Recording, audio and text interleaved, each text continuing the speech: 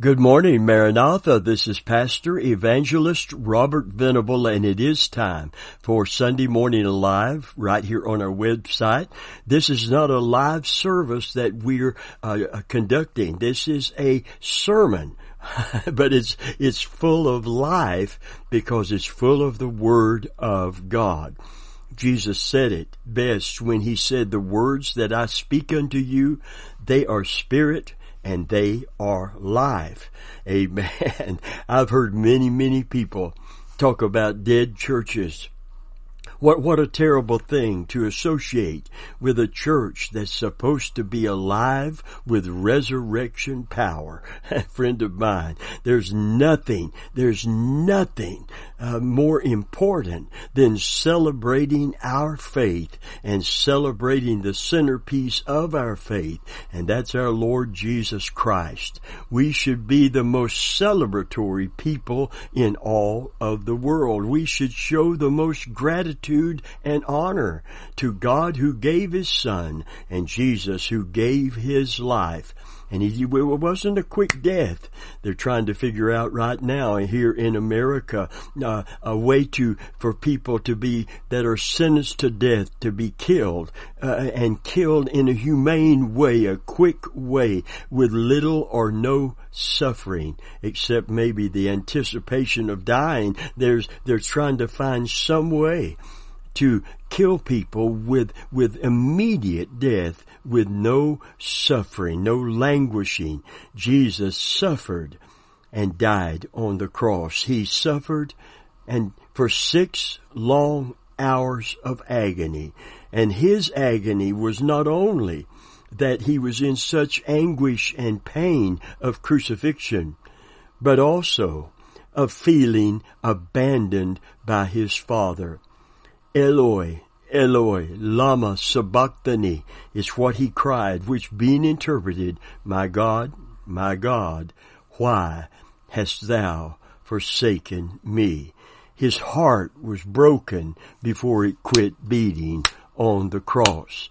Dear friend of mine, and yet He still prayed in intercession, Father, forgive them, for they know not what they do. While He was on the cross, the song says, we were on His mind. And the scripture goes on to say, for the joy that was set before Him, He endured the cross. What joy is that? I believe it's the joy of all the people that have come out of darkness into light, out of Satan's prison house, into God's glorious kingdom.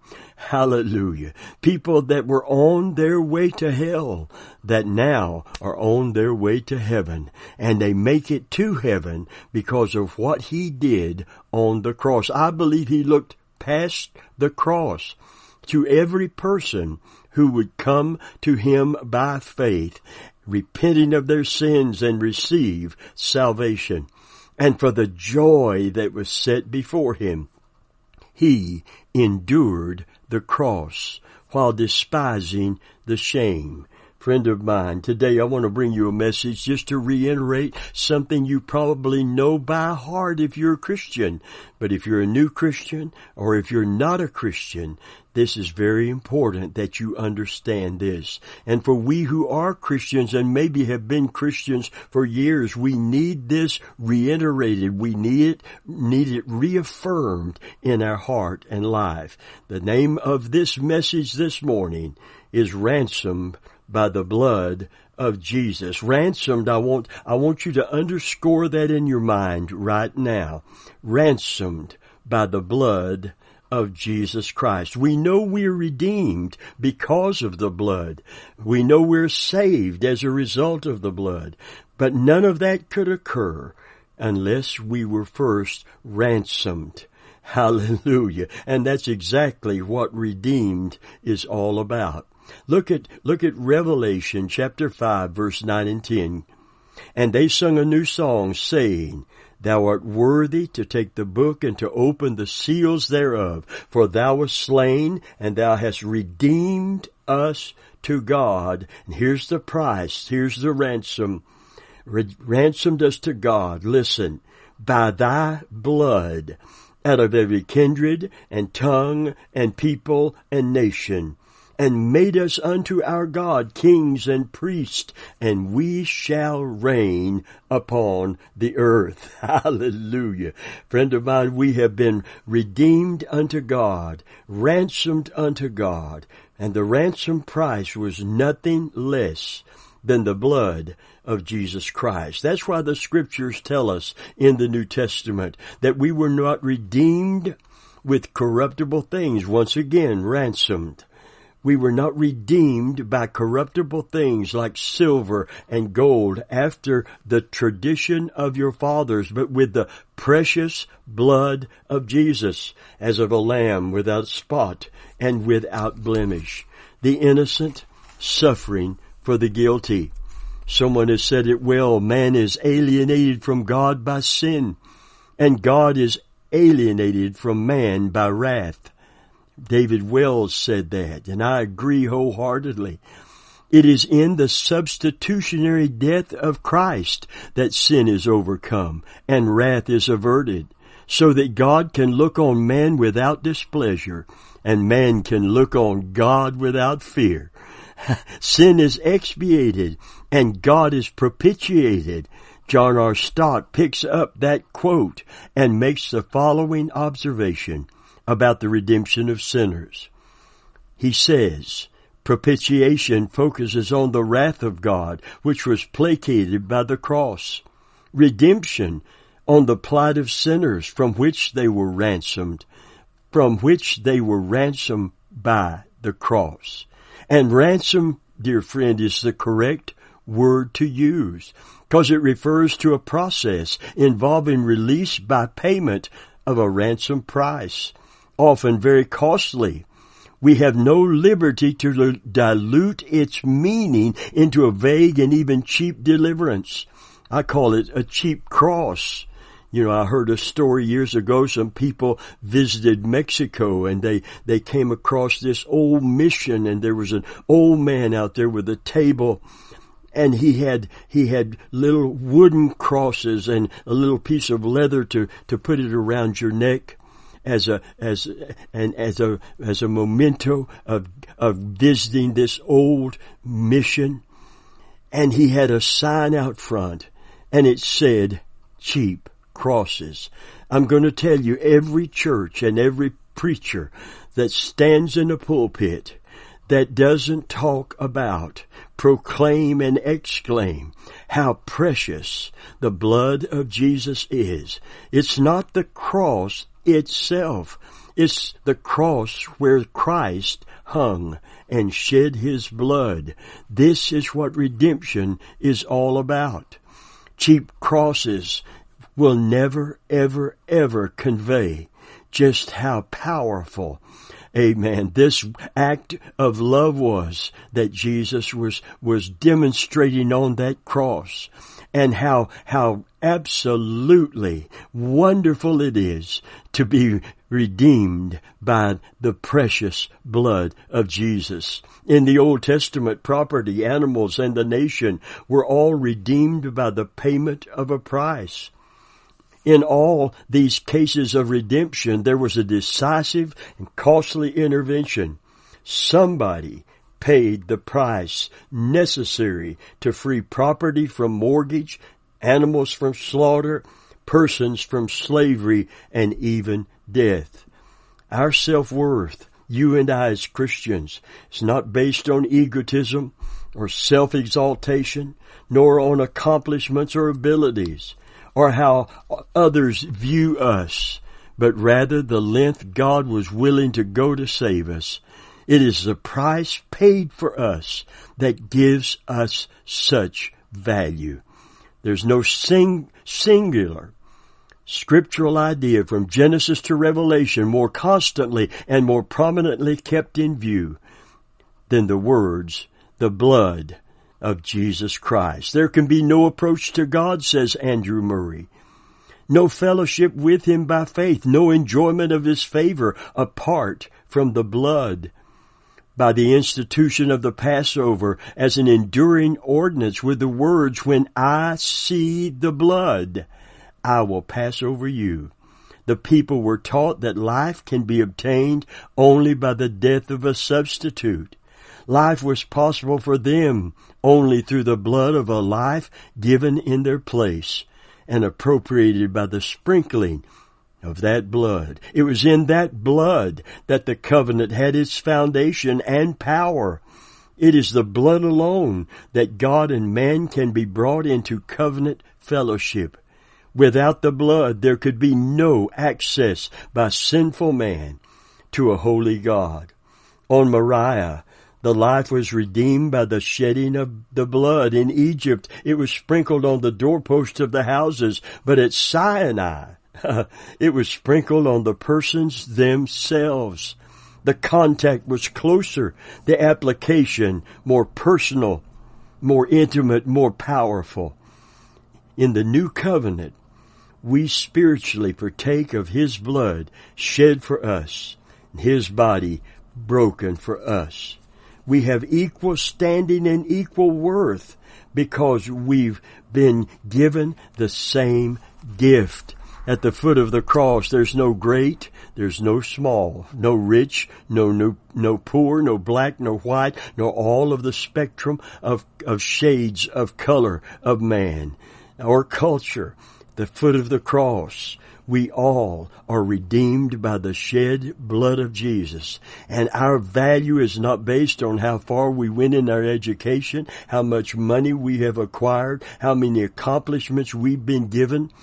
It's the gift that every person who has received Jesus receives. The gift of grace, the gift of forgiveness, the gift of unmerited favor. Hallelujah. The gift of righteousness, the gift of a relationship with God where He calls us His sons and daughters, and we call Him our Heavenly Father. Praise God. Amen. I like what the columnist Ellen Boyd recently described in The Amazing Good Fortune of a Man Named Jack Wurm, W-U-R-M. In 1949, Mr. Wurm was broke and out of a job. One day he was walking along a San Francisco beach when he came across a bottle with a single paper in it. And as he read the note, he discovered it was the last will and testament of Daisy Singer Alexander, heir to the Singer sewing machine fortune. And this is what the note read. Now, this is true story, according to this columnist. To avoid confusion, I leave my entire estate to the lucky person who finds this bottle, and to my attorney, Barry Cohen, share and share alike. According to Boyd, the courts accepted the theory that the heiress had written the note 12 years earlier, thrown it and had thrown the bottle into the Thames River in London, from which it had drifted across oceans to the feet of a penniless and jobless man, Jack Wurm. His chance discovery netted him over $6 million in cash and Singer stock. How would you wait a minute. I don't need to really ask you. I think I know how you would like that, but I'm going to ask you anyway. How would you like to have been making Mr. Wurm's footprints on that San Francisco beach? What a find. Now let's compare that with the inheritance that is ours when we trust Jesus Christ as our Savior. You become an heir with Christ. Your eternal future is secure if you keep your faith in Him. We're partakers of Christ if we keep the beginning of our confidence steadfast unto the end. Hallelujah. Because they that endure to the end, the same shall be saved. Think about that. Think what you have. Think about what it will mean to you 100 years from now. Think about what it will mean to you 1,000 years from now. Think about what it will mean to you 10,000 years from now. And on and on and on. Age without end, where numbers cannot be brought to mind. Hallelujah. eternal life, everlasting life, eternal happiness, and eternal gratitude, eternal peace. Praise God. These millions of dollars, even billions of dollars, can't compare with what we have in Christ. And none of it can compare with the price that was paid to give it to you and I as Christians as a gift. That's why we need to keep going back to the cross, not building on that foundation over and over, but not laying it rather foundation over and over, but building on it, building a strong life of faith and hope and appreciation and appropriation of that is ours in Jesus Christ. The scriptures declare that we are heirs of God and joint heirs with Jesus Christ. And as we consider that this very day, G. Campbell Morgan said this: everything a sinning man needs he finds at the cross. To the intellectual Greeks, it was foolishness, something without meaning. And to the Hebrews, it was a stumbling block. And that word comes from scandalon. It was a scandal, something that interferes with progress rather than helping it. The tragedy is that much the same attitude is prevalent in our day. But for those who believe it is salvation, he says, every day I need the cross more. Every day I live this Christian life, I'm more and more conscious that I cannot understand the mystery of all Jesus did, yet more conscious that by the way of the cross, and that cross alone, my wounded heart is healed. My withered soul is renewed, my deformed spirit is built up, and my broken manhood is remade. And every day I live, I sing in my heart with new meaning, Rock of Ages, cleft for me. Let me hide myself in thee. Let the water and the blood from thy riven side which flowed be of sin a double cure, save from guilt and make me pure. Dear friend, today I want to declare to you, if you are saved today, born again, born from above, we are the children of God, His very sons and very daughters. We have been ransomed and bought with a price, and the price is nothing less than the precious blood of Jesus Christ. We therefore glory in the cross. Hallelujah. And we never, ever, ever take it for granted. It's never just a given. Jesus died for me and I'm saved. No, Jesus died for me. He ransomed my soul. And that's why we give ourselves away. That's the incentive for a life of total devotion to God. Amen. I beseech you by the mercies of God, the apostle says, I beseech you by the mercies of God that you offer your body a living sacrifice, holy and acceptable unto God, which is your reasonable service. Some translate that your true spiritual worship. Hallelujah. And be no more conformed to this world. It means don't let the world push you into its mold. The culture wants you to think like the culture of this fallen world under the influence of the enemy, of Satan himself. God wants you to be kingdom-minded, kingdom-focused, and kingdom-oriented. Praise God. He don't want you to have a world view. He wants you to have a kingdom view, so that when you pray in total devotion, you pray, thy kingdom come, thy will be done on earth as it is in heaven. Praise God. Amen. From a surrendered heart and a surrendered life, great power in prayer is going to come forth, because we will be not my will, thy will Christians. We will discover the will of God. We will acquiesce to the will of God. We will pray for the will of God to be done. Praise the Lord. And we will see the will of God done, because we will pray accordingly. Scripture says this is the confidence we have in Him. If we ask anything according to His will, we know He hears us. And if we know He hears us, we know we have the petitions we've desired of Him. We know that we know that we know. That's know so faith. Praise God. That's not hope so. Hallelujah. That's know so faith. Praise the Lord. Revelation 7:13 and 14 in closing today. We proclaim that our righteousness is solely dependent upon the blood of Jesus that was shed for us on the cross. And one of the elders answered, saying unto me, What are these which are arrayed in white robes, and whence came they? And I said unto them, Sir, thou knowest. And he said unto me, These are they which came out of great tribulation, and have washed their robes, and made them white in the blood of the Lamb. Glory be to God. Amen. What can wash away my sin? Come on, give me the answer. Say it. If you're not where people will think you're, well, just say it anyway. Nothing but the blood of Jesus. What can make me whole again? Nothing but the blood of Jesus.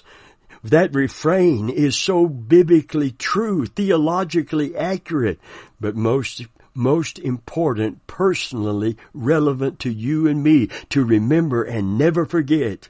We are bought with a price. We are not our own. And because the price was so very, very precious, the ransom price to get us free from Satan's stronghold and prison house and get us into the kingdom of God's dear Son and our Savior and Sovereign, Jesus Christ.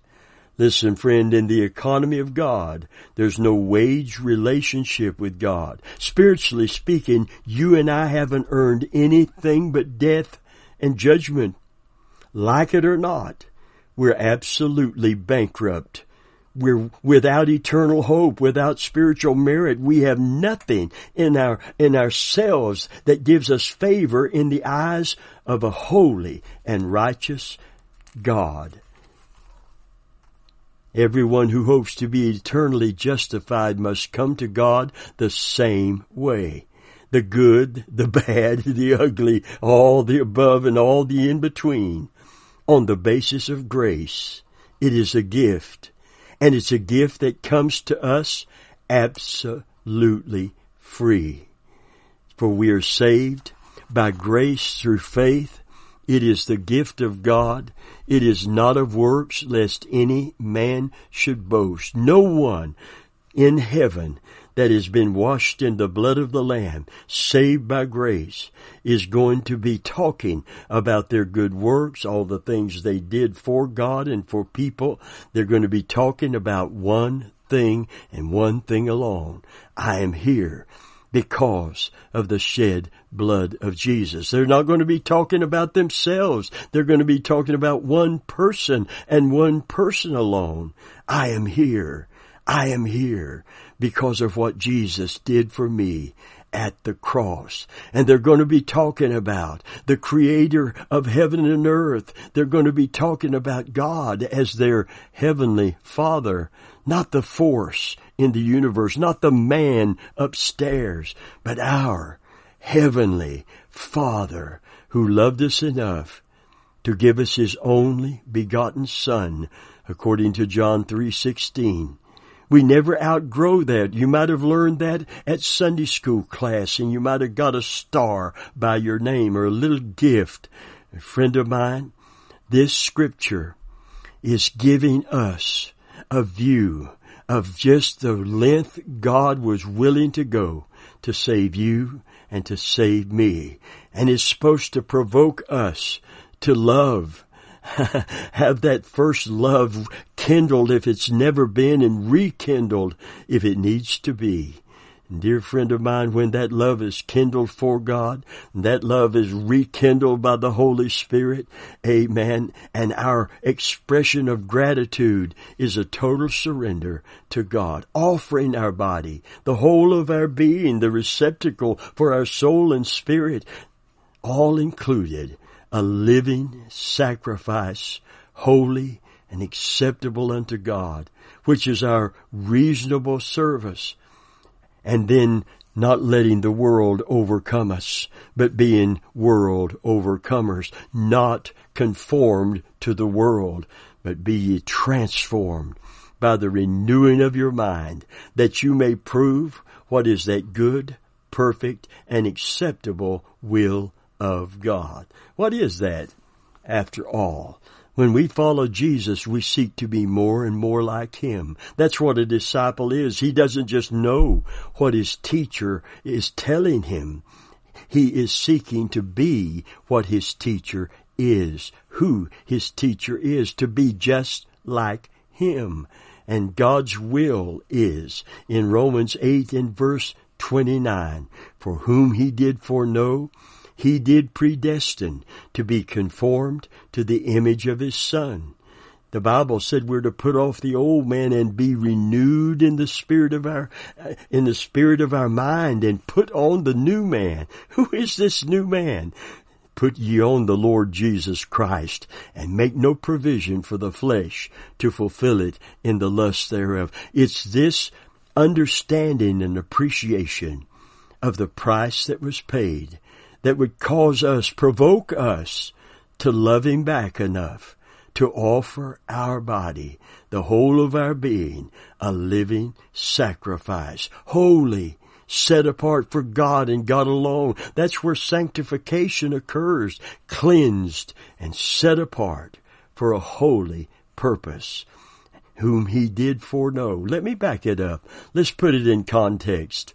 Romans 8:28 is very familiar. And do you know what it says? Romans 8:28. It's the knot at the end of the rope. Like they used to say, when you get to the end of the rope, tie a knot in it and hold on.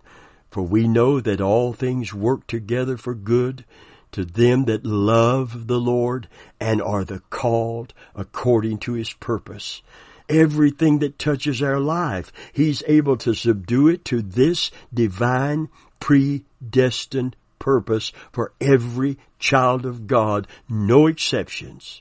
For whom He did foreknow, He did predestine to be conformed to the image of His Son. The New Testament talks about us through the fivefold ministry in the church that God has given. Amen. That we be no more children tossed to and fro by every wind of doctrine, by the sleight of men and cunning craftiness. No, but grow up into Him who is the head, to the fullness of the measure of the stature of Jesus. Be ye followers of God, imitators of God as dear children, and walk in love even as Christ. It's always about becoming more and more progressively like Jesus. Hallelujah. And when we offer ourselves in dedication and devotion, we're like soft clay. Delight yourself in the Lord. He'll give you the desires of your heart. Now, don't set your heart won't be set. Hey, I'm not saying He won't give you a new car, a new home, or He may give you many material gifts. But that's not what your heart is going to be hungering for. Hallelujah. You're going to be hungering, amen, to be more and more like the one who gave His life for you, and the God who gave Him that He might do that in our behalf, and the God who accepted this ransom price, the blood of Jesus Christ. Oh, I urge you today to revisit the cross, look up, spiritually speaking, and see Him writhing in pain, and yet not coming off that cross. He could have avoided the cross, but He said, nevertheless, not what I will, but what you will be done. And for the joy that was set before him, he saw you. He saw me. He saw the end from the beginning. He saw us coming to the cross and coming to Christ, coming to Jesus and having our sins forgiven, helpless, hopeless sinners on our way to a devil's hell in eternity. He saw us truly when he was on the cross. We were on his mind. Oh, friend, I'm so glad to be a preacher of this great good news today. Hallelujah. Hallelujah. Hallelujah. Today, if you don't know Jesus as your Lord and Savior, you can come to this cross. You can receive this Christ. You can have your sins forgiven. You can be reconciled unto God. You can wash your robe stained with sin and make it white in the blood of the Lamb. In the blood of the Lamb. And every spot, every sin will be washed away. What can wash away my sin? Nothing but the blood of Jesus. What can make me whole again? Nothing but the blood of Jesus. There's power. There's power, wonder-working power in the precious blood of the Lamb. Because a price was paid for you and a price was paid for me. If you don't receive Christ and never repent of your sin, refuse his invitation to come and be forgiven, come and be washed, come and be cleansed, come and be saved. He has paid a price to redeem you. Whether you come and accept this gift or you shove him away and choose darkness over light, Satan over God, sin over Jesus. I urge you to come to Jesus today. As the song says, just as I am without one plea, but that thy blood was shed for me, and that thou bidst me come to thee. O Lamb of God, I come. I come. Come and be saved today in Jesus' name. And dear Christian, if you've never loved the Lord with a deep devotion, you know the scripture says, whom having not seen you love with joy unspeakable, full of glory. That occurs when the first love is kindled in our heart. There's nothing like that high. Oh Lord, there's nothing like that joy.